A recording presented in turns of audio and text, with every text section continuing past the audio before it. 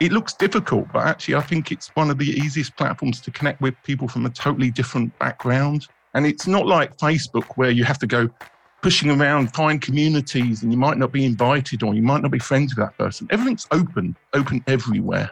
A lot of business owners tell me they don't get Twitter or how it could help them grow their business.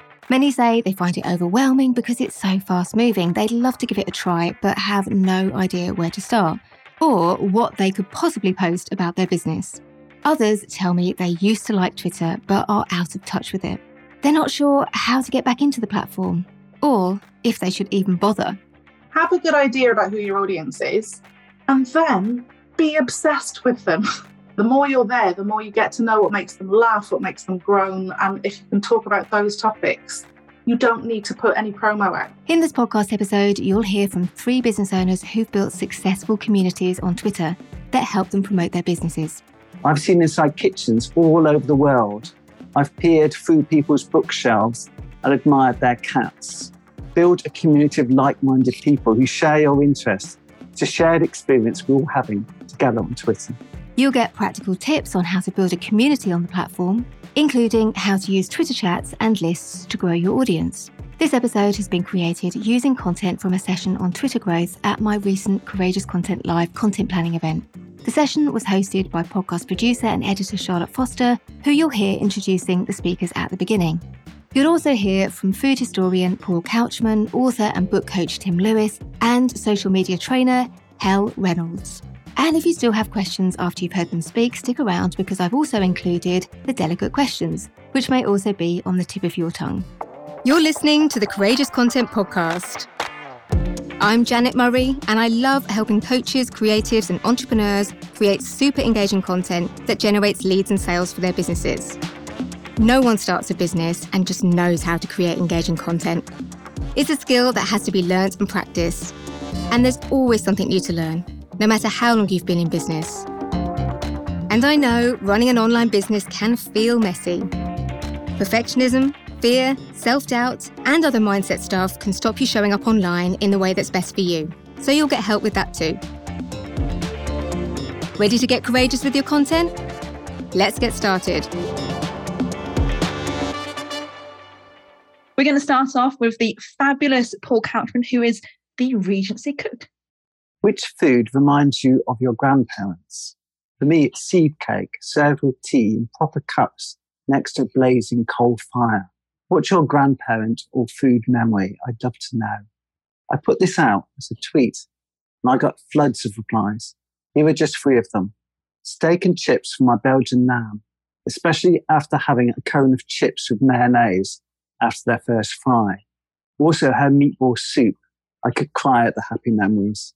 My grandfather taught himself how to cook after my grandmother died and went through all her old recipes, learning each one. His favourite recipe of hers is plaited dough covered in syrup, and it requires several hours of lying down to recover after eating. But it is so good. My gran made the world's best apple pie with apples from the tree in her garden. Thick, juicy slices, perfect pastry. It was absolutely heavenly. Miss you, Granny. There were more than 1,449 replies and 902 retweets. People shared personal details of food and family life, and a week later, the replies are still coming in. The tweet I read to you and all the replies it got is a reflection of how I do things on Twitter. I start food conversations, create food connections, and build delicious relationships with every tweet that I send. I share recipes and let people see who I am with pictures of my kitchen, my cats, and my allotment. I bring them into my history world and interact with them. Twitter has really worked for me for the last 4 years. I have an audience of almost 4,000, but more importantly, people really engage with my posts. It hasn't always been like this. It's taken me 4 years to build up this audience steadily. All I've done is to follow Janet's advice to the letter and adapted it to my particular historic food niche. Here are 3 rules that you should follow, perhaps, on Twitter. Number 1, be seen as someone who starts the best conversations in your niche. Be a curator of news, tips, and in my case, recipes. Things that people will want to share with others. Remember that everything you say in a ballroom or online will not be forgotten. So be helpful, courteous, and above all, generous in helping people and introducing people to each other. Share other people's content. People will remember you for it. And thirdly, build a community of like-minded people who share your interests. It's a shared experience we're all having together on Twitter. You may be asking, what's the point? Well, I put out links to my email lists, to my website. People really do click through. But most importantly, I sell on Twitter. Yesterday, I released tickets for my historic 1830s mince pie online course. To test for this presentation, all I did was send out a single tweet. I sold 3 tickets. And people told me that they'd bought it, that they were looking forward to it via Twitter. Why do I like Twitter more than any other social media platform? It seems more equal. We can respond to each other with written messages, photos. I've seen inside kitchens all over the world. I've peered through people's bookshelves and admired their cats. If you're new to Twitter, don't despair. It takes time to perfect your tweeting skills, just like everyone doesn't first shine at the first ball. But slowly you will learn to say what people want from you, and people will flock to you for that, for your advice, your guidance, and to buy from you. And maybe they will also tell you how much they miss their gram. Thank you. Next up, we've got Tim Lewis, who is the host of Indie Author Chat on Twitter. Over to you, Tim. Well, because most of my usage and why I recommend Twitter is nothing to do with producing content, but is interacting with other people's content. As a platform, I always recommend Twitter as the place to start in terms of networking or any kind of connections with people like journalists or people in your industry or people you want to connect to. And there's a couple of reasons why Twitter is so fantastic as a place to start on social media. The biggest one is it's a totally open and transparent platform. It looks difficult, but actually I think it's one of the easiest platforms to connect with people from a totally different background. And it's not like Facebook where you have to go pushing around, find communities, and you might not be invited or you might not be friends with that person. Everything's open everywhere. You can see what everybody's saying to everybody else. So if you wanted to connect with somebody about mince pies, for example, you could search in Twitter and then Paul's name might come up and you can say, oh, yeah, I can reach out to Paul and connect to him. Similarly, if you were really interested in finding a journalist who was the mince pie specialist from Mince Pie Reporting World, then again, they'll probably come up in the search on the Twitter thing. So it's a fantastic place to start. I wouldn't ever recommend it necessarily as where you keep those connections. A lot of the time, you're better off to communicate, make them a Facebook friend or a LinkedIn contact or something like that, because Twitter DMs are, as everybody knows, on a great platform. From my own personal experience running a Twitter chat, Twitter chats are one of the most fantastic ways to make connections on social media in general. And I'm mindful of the time here, but with my own Twitter chat that I run on behalf of the Alliance of Independent Authors, so I actually get paid to run a Twitter chat, shall I say. But the reason it gives them such good value is that Twitter chats are a fantastic way of getting user-generated content. So let's say you run a Twitter chat every week with your community. Not just are you building a community, but you can also create a blog post where you can embed every single tweet from that every week. And you're not doing anything. You're not producing the content yourself. All you have to do is think about what the topic is and maybe do the admin and the rest of it.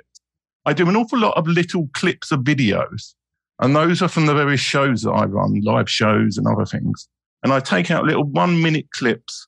The way that Twitter is fantastic as like a trailer platform. So if you've ever gone to the cinema and you've watched a trailer for a film, you can do the same process on Twitter, either for your live show, and it could be a video trailer, it could be a text trailer, a little snippet or a quote. So Twitter is a fantastic platform for just giving that tiny little hint. Next up, we have Hal Reynolds, who is, and I quote here, a goddess, as well as in her spare time, when she's not being a goddess, she's also a social media trainer expert. And just, I think social media goddess is what we're going to go with. Twitter is my favourite platform and I'm a social media trainer. So it's my business to be around in social media places. It's about 2008 or 2009 that I joined Twitter. So I've been there a long time. And And I've got loads of followers. Now, the reason that I think that's really useful is that everyone who has followed me, I've probably made some effort to follow first, because they're all people who are the right people for me. I sell courses to corporate communications and PR people. So I've got a really clear audience. I know in my business who I want to talk to and who I want to come and, buy training from us. So it's really easy for me to find those people on Twitter and follow them first. And if you've got a relevant looking profile, if you look like you're going to give some kind of value to that person, and that value can just be amusing them or not being boring, they'll probably follow you back. So I've built a following of people who are really loyal. Like, it's lovely for me to go on Twitter because I know I'll get a response. And tumbleweed is probably one of the most depressing kind of responses to what you do on Twitter. A lot of people are scared of Twitter because they think it's toxic, because they'll see Piers Morgan and those people we were looking at earlier on in Janet's session, toxic people on there. But, you attract what you are. If you're positive and you've got a subject matter that you want to talk about, you'll attract those people back to you, especially if you make efforts to find them first. So the real key thing I think of when you're thinking of using Twitter and using it effectively, not just kind of going on there and hoping it's going to work, is have a good idea about who your audience is and then be obsessed with them. So there's nothing that I tweet that I don't think, what will my audience think of this first? So sometimes people will tweet me and they'll ask me to retweet things, and it's nothing to do with my audience. Like, my audience is corporate comms people in a job. That's not me anymore. I used to be that person. So if it's something to do with business, I'm not going to share it on my Twitter because I protect my audience from stuff that they're not interested in. So I'll always try to keep anything that I'm talking about really focused in on their experience, on how they experience anything from funny things that annoy them, things that are useful. And it's useful, I think, if you're using Twitter, just think about what your topics are that your audience likes talking about. So my audience, they might be ex-journalists. They're all kind of writers of some description. They create content. So they're all fueled on coffee. They're mostly parents and they're knackered. They probably get stupid requests from their colleagues. They hate Comic Sans, the font. I just get to know them. The more you're there, the more you get to know what makes them laugh, what makes them groan. And if you can talk about those topics, you don't need to put any promo out. I put promos out occasionally, but I'd say 1 in every 30 posts is a link to my courses. The rest of it is just connecting with people, making them like me. And all of the business that I get that comes through Twitter comes from someone in the DMs going, do you do any social media training? Do I do any social media training? That's all I do. Haven't you seen my website? But I don't care, as long as they want to work with me. The key really with Twitter is use it to get people to like you and then watch the sales come in as a result of you building something that's a bit stronger than sales. Then use Twitter lists also. Twitter lists are very handy. So if I went onto Twitter and looked at my home feed, that's a very fast-moving bunch of all sorts of pap that I'm not interested in. I'll use Twitter lists to collect a bunch of people that I think I'm interested in talking to or interested in learning from on a specific topic. So I'll build a list of those people and it'll be private. They don't know they're on the list. And then when I go to Twitter, I can just look at only the tweets that they're sharing. And then when I go and look at that list, all I have to do is just reply to them like, oh, that was a really interesting link. Thanks for sharing. Or funny you should say that because that happened to me the other day. You just get small talk in there, but these people then get to know and like you and they're invested in you. And next time they need social media training, it'll be me they think of. So it's like honing in on who you want to talk to and schmoozing. And don't we all love a little bit of schmoozing? Is it better to join Twitter as your personal name or as a business? I would have both. I have got both. But mostly people want to talk to a person, not a logo. So I would say definitely pull on the power of the fact that people want to talk to a person rather than a brand. You'll always get a warmer response. I think it's okay to have a handle that's your business handle, but you should have it based on one person. One person is the person who represents that account. A lot of accounts that are company ones, they will put the name of the person at the end of it.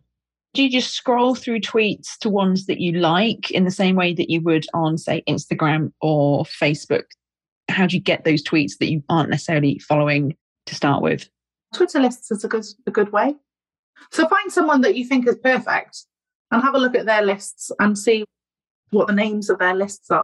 Everyone will give their list a name. So if it sounds like the kind of people you want to talk to, follow their list and engage with those people. And then they'll keep on turning up in your home feed. Think of it as a massive online database of interactions between people. Say you wanted to talk to people who like horror. You can go to Stephen King's account and you can look at everybody who's following Stephen King, because he's got several million people. But that can work. So you've got people who follow people. You've got people who use particular hashtags. You've got Twitter Advanced Search, and you can search by all sorts of weird things in Twitter Advanced Search, by location. You need to go out there and do a bit of research into using Twitter to find the right tweets and people to follow and the tweets you're interested in. Tim, you've just reminded me of a tip that I do probably on a fortnightly basis. Go to your competitors, look at who follows them and follow them. Because if they like your competitor, they might like you. Yeah. And you'll just add in value for them. And no one knows you're doing it. You're just, collecting the people that they've collected already. Yeah. Oh, I love that. And you can create private Twitter lists. If there's a select group of big people who are connecting with you could have them on a very small Twitter list you could check every couple of hours and show them lots of love and attention, and then get them away from your competitor onto you. How much time do you need to spend on Twitter? How much time does anyone have, I think is the answer. Piece of string, how long? Yeah. No more than you want to is my answer. It starts getting where you feel upset because it's not right, or as soon as you dislike it, just don't do it. I know it sounds a bit flippant, but if you're not enjoying it, you're not doing it right. So just find another platform if you don't like it. I don't know how much I spend on there because I enjoy it. So it tends to be when I'm procrastinating and I want to distract myself for 5 minutes, or I'm waiting for the kettle to boil. It's that kind of stuff. It doesn't feel like work. It feels fun. Yeah, no, I agree with that as well. It's the same. I just enjoy it so much. I can get really carried away with it. But what I tend to do is chunks. I do about half an hour and I put out 5 tweets and I respond to things that people have responded back for a little while, and then go away and then do another few in the rest of the day. So I do it in little patches. That really works because it's really important to actually engage with people who are responding to your stuff. I really try and do that as much as I can because that's what makes the difference to me. That's what builds up the community. Yeah. I mean, a tip that I would turn off the notifications of the Twitter apps on your phone and then create your own notifications based on timing to say, check this Twitter list, check Twitter this, because Twitter especially is a very chatty notification app. And if you just let it sort of jump up and down, you'll be on Twitter all day. And I'm not necessarily recommending that unless you want to become a Twitter specialist and give up your business.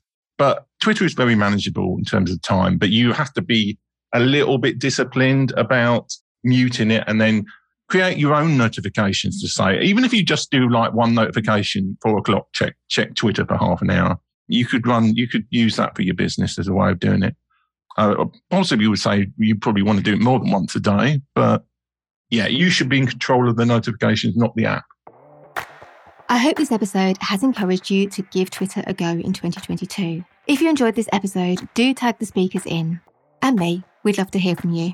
You heard from Charlotte Foster at CF Podcasts, Paul Couchman at The Regency Cook, Hal Reynolds at Hal Reynolds, and Tim Lewis at Stone & Press. And I'm at Jan Murray UK. I'll link to all of those Twitter handles in the show notes. Would you like to create super engaging content about your business and do it consistently? If so, you need my Courageous Content Planner in your life. It's a gorgeous A4 desk diary that's so simple to use because it's based on my 4x4 strategy, which involves posting 4 styles of content 4 days a week. Yes, content planning really can be that easy. There's templates for daily, weekly, monthly, and annual planning, so you know exactly what to post, where and when. Plus hundreds of ready-to-go content ideas and prompts. So you'll never run out of ideas for social media posts again. And accountability trackers to keep you consistent with your posting. The Courageous Content Planner is both practical and pretty, with 4 gorgeous cover designs to choose from. So if you want to ditch the content overwhelm and you want a simple content plan you can actually stick to, head over to courageouscontentplanner.com to order your copy today.